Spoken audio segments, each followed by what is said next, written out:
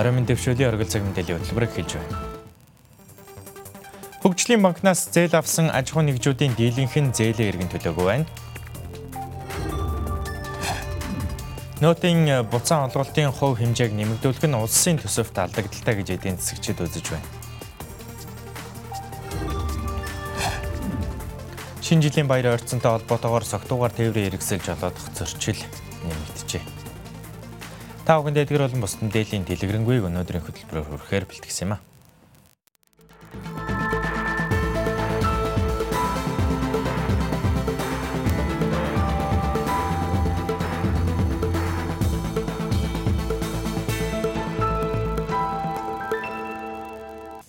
Эхний мэдээг танилцуулъя.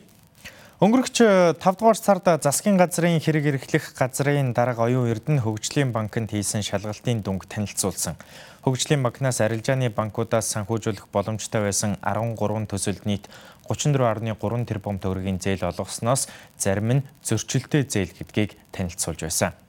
Эргэн сануулбал 2019 оны 2 дугаар сарын 20-ны өдрийн байдлаар хөгжлийн банкнд 4 их найд төгрөгийн актив, 2.6 их найд төгрөгийн зээлийн багцтайгаар үйл ажиллагаа явагдаж байсан. Харин 2019 оны эхний 11 сарын байдлаар 4.2 их найд төгрөгт хүрсэн бол өөрийн хөрөнгө 1.1 их найд төгрөгт хүрсэн байна.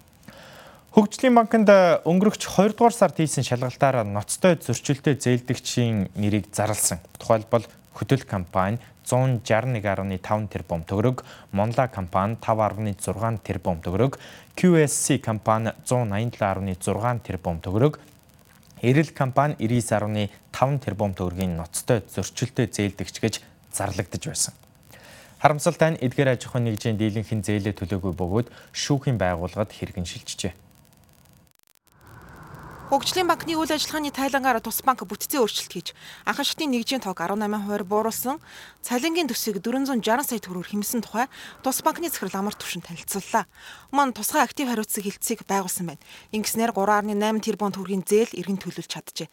Нийт 22 зээлдэгчдийн 704 тэрбум төгрөгийн дүн бүхий төлбөрийн зөрчилтэй зээлээс 661.9 тэрбум төгрөгийн зээлтэй 8 аж ахуйн нэгжийн хэрэг прокурорт харин шүүх байгууллагад 45.9 тэрбум төгрөгийн зээлтэй 14 аж ахуйн нэгжийн хэрэг шилжсэн байна. Өмнө нь зарлагдаж байсан Эрэл компани, хөтөл компани, Монгол Драй Милк зэрэг аж ахуйн нэгжийн зээлийн асуудал шүүхийн шатанд шилжжээ. Хөтөлч гэсэн тодорхой хэмжээгээр зээл нь төлөгжсэн 16-аас 18 оны хооронд л үндсэндээ одоо төлбөрийн зөрчил нь үүсэт эхэлсэн тийм тохиолдод байна. QC ч байна, хөтөлч байна. Мак тодорхой хэмжээгээр төлжээс тэгтээ бас одоо намайг ажиллахад төлбөрийн зөрчил үүссэн байсныг бид нар бүрэн төлүүлээд сая хэлсэн 27 тэрбумыг бид нар бол төлүүлж агаад нөхцөлийг өөрчилсөн. Монголоо тэрхсэн сүүний үлдээсэн. Тийм, Монгол Драй Милк гэдэг нь одоо хувраа сууны үйлдвэр тэр хэрэг бол прокурор дээр одоо шалгаж байгаа, АТГ болон прокурор дээр шалгаж байгаа. Мөн хөгжлийн банкнаас Капитал банкнд байршуулж байсан 50 гаруй тэрбум төгрөг алдагдсан асуудлыг прокурорт өгсөн байна. Мөн хохирлыг нөхөн төлөвлөхөөр банкны их хувирагч ажиллаж байна. Капитал банкны дампуурлын хэрэг бол амаргүй асуудал яадаг бол тэр бол эрх хөдлийн авч ажиллаж байгаа. Тэгээд хуулийнхаа дагуу Капитал банкны активыг одоо зарж борлуулад олсон мөнгөөр эрэм дараалалаараа төлнө гэсэн үг багхгүй. Одоогийн байдлаар хөгжлийн банк Монгол банк засгийн газартай нэг түвшинд эрэм дараалалаар явж байгаа. 7 дугаарт нь үгүй. Сая энэ зүүн дахиад мөнгө захирал болон бусад төлөвлөлтөй холбоотой байрыг өндөр үнээр хөдөлж байгаа Монгол Улсын хөгжлийн банкнд 4.3 тэрбум төгрөгийн хохирлогч болсон гэсэн хэрэг шинэ нөхцөл байдал үүснээр дахиад хэрэг шалгалтад явж байгаа. Анхан шатны шүүх хурал бол зарлагдаагүй байна. За Монголтой холбоотой бас албан тушаалаа ашиглаж одоо зээл олгосон гэсэн энэ асуудал бас анхан шатны шүүх хурал зарлагдаагүй гэж байгаа. За мөн их усуртай холбоотой өөр банкудад одоо их усур байршуулсан гэсэн банкуудыг их усур байршуулсан гэсэн юм хэрэг явж байгаа. Энэ хурлаа явж байгаа. Хөгжлийн банкны өмнөх захирлын үед худалдаа үйлчлэлийн банкт хөдлөх хөрөнгөний гэрээ байгуулан 27.5 тэрбум төгрөгийн офис авсан нь шалгагдаж мөн шүүхэд шилжжээ. Харин хөдлөх хөрөнгө хаана хүнд үлдэх нь тодорхойгүй байна. Ер нь бол энэ байрыг 2016 онд худалдаа аваад худалдаа авах гэрээн хийгдэж гисэн төлбөр нь бүрэн шилжээд гэрээний үүрэг бол бүрэн хийгдээд хангагдсан ийм л гэрээ байгаа. Өнөөдрийн байдлаар Монгол Улсын хөгжлийн банк энэ байранд ажиллаж байгаа, үйл ажиллагаа явуулж байгаа. За ямар асуудал байна вэ гэхээр шинээр тухайн үед бол зах зээлийн үнээс өндөр үнэтэй худалдаж авч Монгол Улсын хөгжлийн банкнд хохирол учруулсан гэдгээр л хэрэгээ явж байгаа. За энэ шүүхийн шийдвэр аль талтай гарахыг бол бид нар мэдэхгүй. Хэрвээ энэ шийдвэр гараад хохирол учруулсан байна, гэрээний буцаж хараа гэвэл тэгээд энэ байрыг худалдагч талтай дахиад уулзалт хийх, үн өртгийг бууруулах, хохирлоо нөхөн төлөвлөх юм уу эсвэл бүр гэрээг хүчин төгөлдөр бос гэх асуудал хүртэл яригдах байх. Гэтэл өнөөдөр бол би юу ч хэлж мэдэхгүй байна. Цаашид хөгжлийн банк нь активын чанар, эрсдлийн удирдлагын үйл ажиллагааг сайжруулах, тэргүүлэх салбарын томоохон төслүүдийг санхүүжүүлэхээр төлөвлөжээ. Өнгөрөгч даваа гарагт улсын их хурлын гишүүн оюун дараа Бямб цогт нарын гишүүд нэмэгдсэн уртгийн албан татварын тухай хуульд нэмэлт өөрчлөлт оруулах тухай хуулийн төслийг улсын их хурлын дарга Зандан шатарт өргөн барьсан. Дэлхийн бусад хөгжингүй орнуудад нийт үнийн дүнгийн 7-10% тэнцэх хэмжээний нэмэгдсэн уртгийн албан татварыг буцаан олгодог жишг байдаг. Иймээс тус хуулийн төсөлд энэ жишгийн дагуу буцаан олголтын хувь хэмжээг нэмэгдүүлэх тухай тусгажээ. 2019 оны эхний 4 сарын байдлаар нийт бүрдүүлсэн орлогын 23.3% нь нэмэгдсэн уртгийн албан татварын орлогоос бүрдсэн байна. Тиймээс буцаан олголтын хувь хэмжээг нэмэгдүүлэх замаар далд эдийн засгийн хувь хэмжээг бууруулах, төсвийн орлогын өсөлтийг хангах шаардлагатай гэж хууль санаачлагчид үзсэн байна. Гэвч 2020 оны төсөв батлагдсан энэ цаг үед тус хуульд өөрчлөлт оруулж нэмэгдсэн уртгийн албан татварын буцаан олголтын хувь хэмжээг нэмэгдүүлэх нь эдийн засгийн хувьд боломжгүй гэсэн байр суурийг сангийн сайд болон эдийн засгчид илэрхийллээ. Угаасаа л шоу шүү дээ. Сонгуулийн. Энэ бол Монголд биш, дэлхийд аяраад гарч ирсэн шоунууд. Нэмэх боломжгүй гэж бодлоо. Тэр шоу хийж байгаа хүмүүсээс асуух хэрэгтэй. Угаасаа энэ 2020 оны төсвөө их өөдрөгөр хийцэн байгаа шүү дээ. Их хэмжээний экспорт, нүүрсийн экспорт гаргана. Тэгээд тодорхой өндөр үнээр борлуулна, дэлхийн зах зээлээр, хятадын зах зээлээр гэсэн. Хэрэв тэр бүтэхгүй, тэр биелэгдэхгүй байвал манай төсвийн орлого 2020 онд бас их хэцүү байдалд орох байхгүй. Тийм учраас 2020 оны 1-ээс эхлээл хэрвээ энэ хууль хэрэгжээд явбал энэ 2%-аас илүү 4% ч юм уу 5% аваад буцаагаад өгвөл төсвийн орлого бол буурна. Энэ бол аюу муу мэдээ. Төсвийн орлого буурахаар бол яг хөглөр нөгөө одоо 2020 оны 1 сарын 1-ээс хэрэгжих гээд байгаа тэтгэврийн хэмжээг нэмэгдүүлэх, төрийн албан хаагчдын цалинг нэмэгдүүлэх гэсэн тэр мөнгийг одоо төлөх одоо тэр нөгөө эдийн засгийн чадах бол аюу эргэлзээтэй болж ирнэ гэсэн. Татварын тухай хуульд нэмэлт өөрчлөлт оруулах тухай хуулийн төслийг эх 7 хоногт улсын их хурлын байнгын хороод болон чуулганаар хэлэлцэнэ.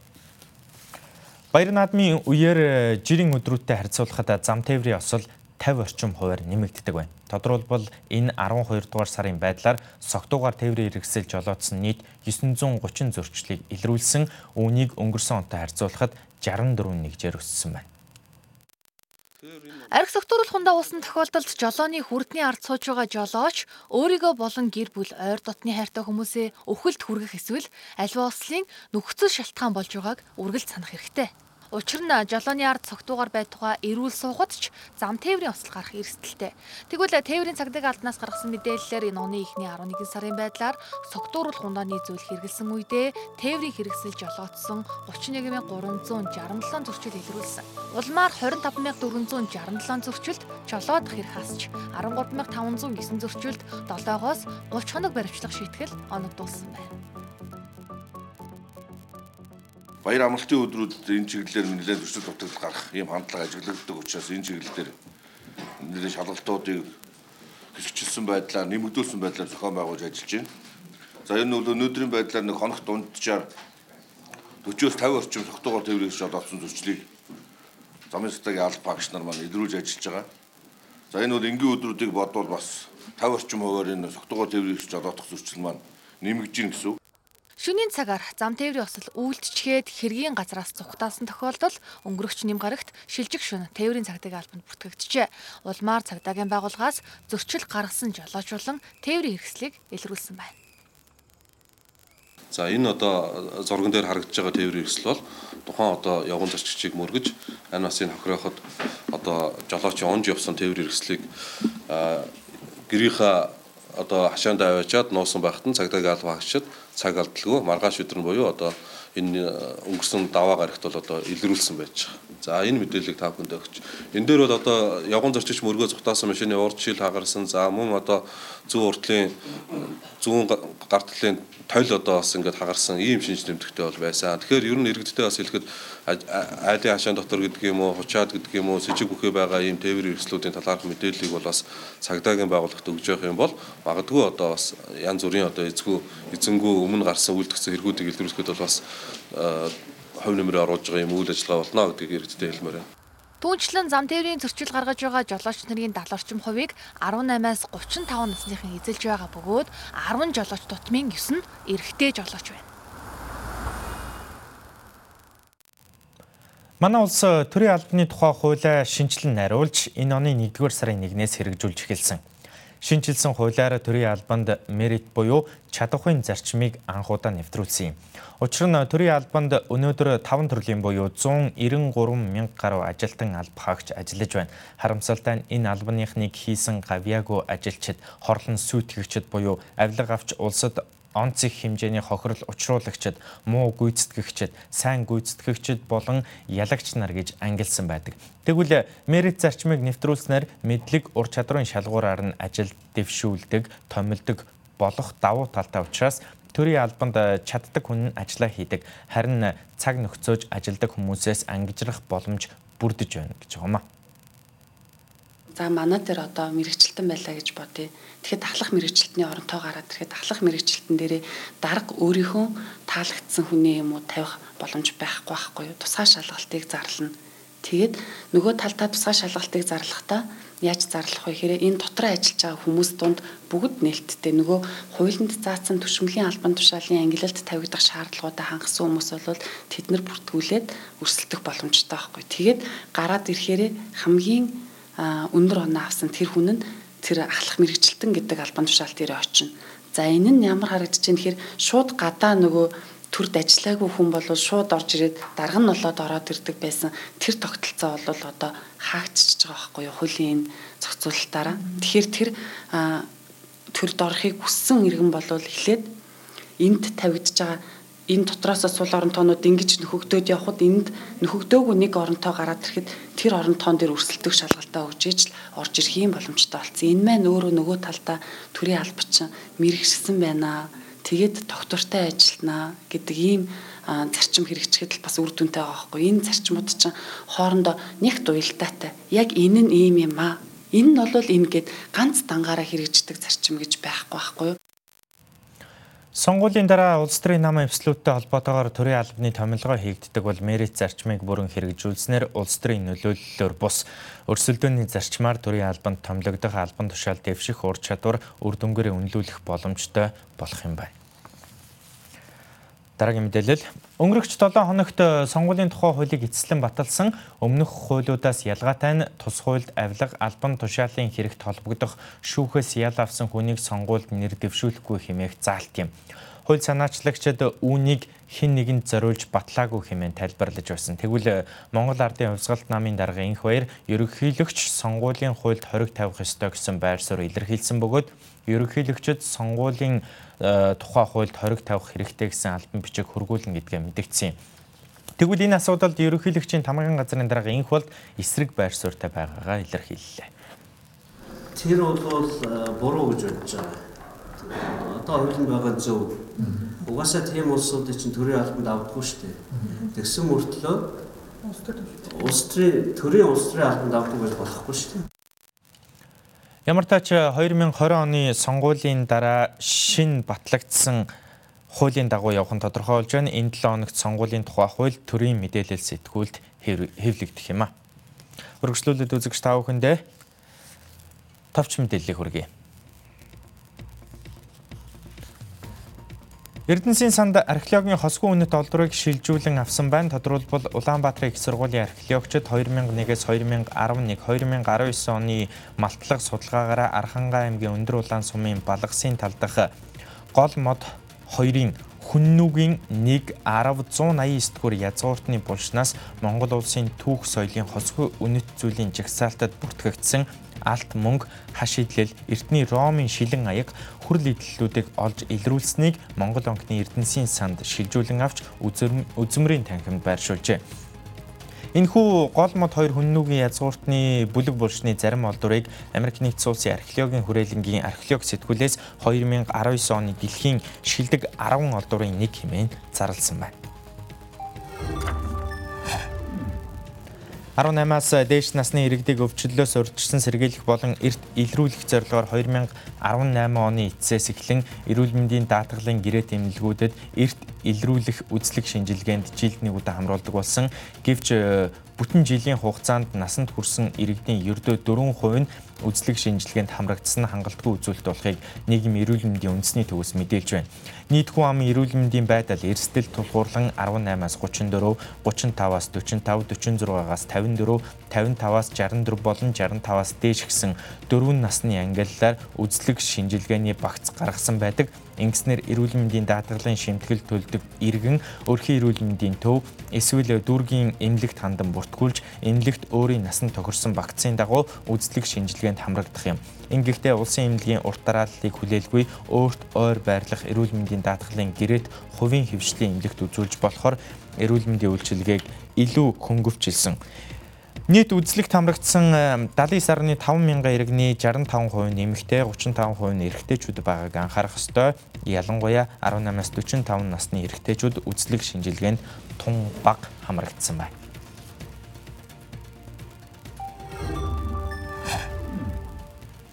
Онцгой байдлын ерөнхий газрын дарга хошууч генерал Бадрал Мерсикор олон улсын байгууллагын суурин төлөөлөгч Венди Гайтыг хүлээн авч уулзлаа. Уулзалтаар байгууллагуудын хамтын ажиллагааны талаар хэлэлцэж санал солилцжээ. Тэд хамтын ажиллагааны хүрээнд малчтад цаг агарын урьдчилан сэргийлэх мэдээллийг шуурхаа хүргэх зорилгоор гар утасны мессежний үйлчилгээг өөрийн телефоны компаниудтай хамтран нэвтрүүлж тусгай системийг боловсруулсан юм. Уг систем Монгол улсын хэмжээнд нэвтэрч 21 аймгийн 330 сумын 1820 багийн малчин иргэд гар утсаараа онцгой байдлын ерөнхий газар болон цагуурийн байгууллагаас гаргаж байгаа цаг агаарын аюултай болон гамшигт үзэгдлийн мэдээллийг шуурхаа хүлээн авч байна. Цаашид системийн найдвартай ажиллагаа бэлэн байдлыг хангах зорилгоор мэдээллийн сан програм хангамжийн их кодыг нөөцлөх, нөөц сервер үүсгэхэд зориулж ашиглах компьютер цахим мэдээллийг хадгалах төхөөрөмжийг хүлээлгөө өгсөн байна. Иргэдийн итгэлийг ашиглан цахим сүлжээнд заллин мэхлэх гэмт хэрэг сүүлийн жилүүдэд эрчимтэй өсөж байна. Тодорхойлбол улсын хэмжээнд энэ оны эхний 11 сарын байдлаар 30 мянга гаруй гэмт хэрэг бүртгэгдсэний 16% нь цахим сүлжээг ашиглан заллин мэхэлсэн гэмт хэрэг байжээ. Тиймээс өөрөөс шалтгаалсан гэмт хэргийн хохирогч болох эрсдлээс сэргийлэхийг цагдаагийн байгууллагаас анхаарууллаа. Фонси Стэнфорд зэрэг санхүүгийн пирамидтай холбоотой гэмт хэрэг заллингийн гэмт хэрэгт жин дарсан хിവэр байна. Цагдаагийн байгууллагаас одоогоор хэрэгүүдийг прокурор шилжүүлсэн байна. Харин сүүлийн үед онлайн худалдаа Азийн суглаа нэрийдлэр иргэдийн итгэлийг олж дансанд мөнгө төвлөрүүлж улмаар залилж байна. Мөн бусдын фейсбુકийн нууц үгийг хууль бусаар олж авч мөнгө гуйж заллин эхэлж байна. Хүмүүс хүний одоо фейсбુક хаяг руу ороод мэдээллийг нь одоо задлан шинжилгээ хийгээд фейсбુકийн хаягийг таамаглаж олж байна. Мөн дээр энэ захим орчинд хортой програм буюу фишинг сайтууд их явж байна. Та одоо ирээдүйн ямар индан эрчин юу вэ гэдэг юм уу? Ийм ноцтой хэрэг гарлаа. Одоо манай цагдаагийн ажилтнууд одоо миний зургийг ч юм уу тавиад ийм ноцтой аимшигтай хэрэг гарлаа гэж худлаа мэдээлэл тавьчихдаг.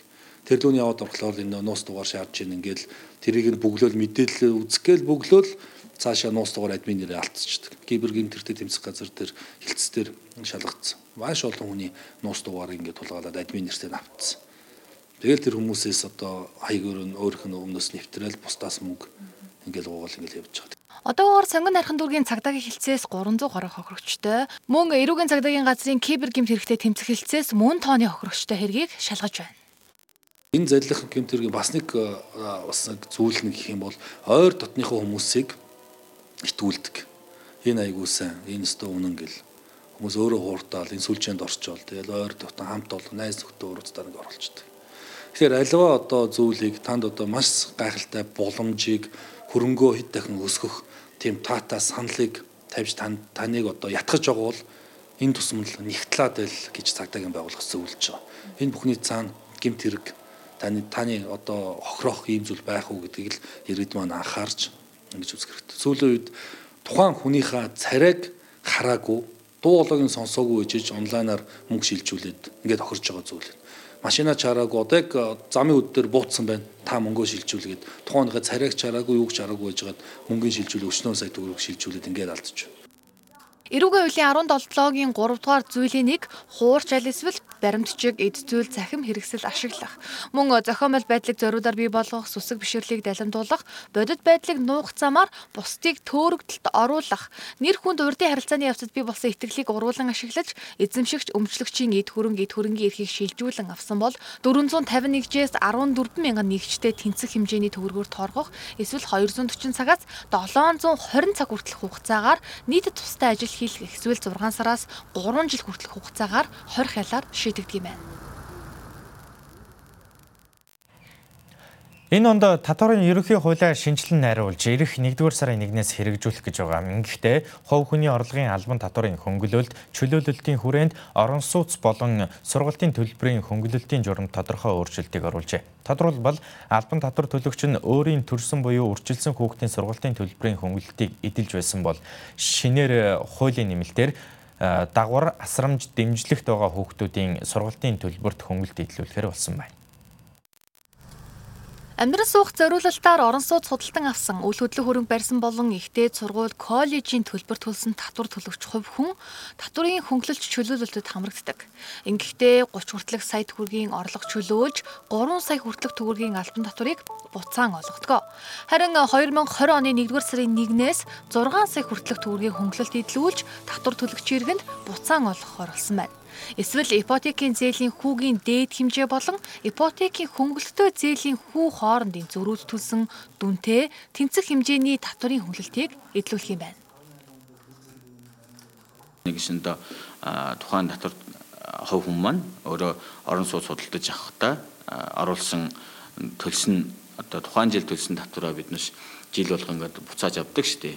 Тэр юу нь хуучин бол 3 сая төгрөг хүрээ зогсдог байсан бол одоо биднес 6 сая төгрөг хүртэлх ийм дүнгийн нэмэгдүүлж гэж байгаа. Энэ нэмэгдүүлсэн дүн маань өөрөө энэ 2020 оноос хойш худалдаж авсан, 20 оноос хойш гэрчлэгийн гарсан ийм орон сууцнууд хамаатай шүү гэдгийг бас энд ташин хэлмээр байна.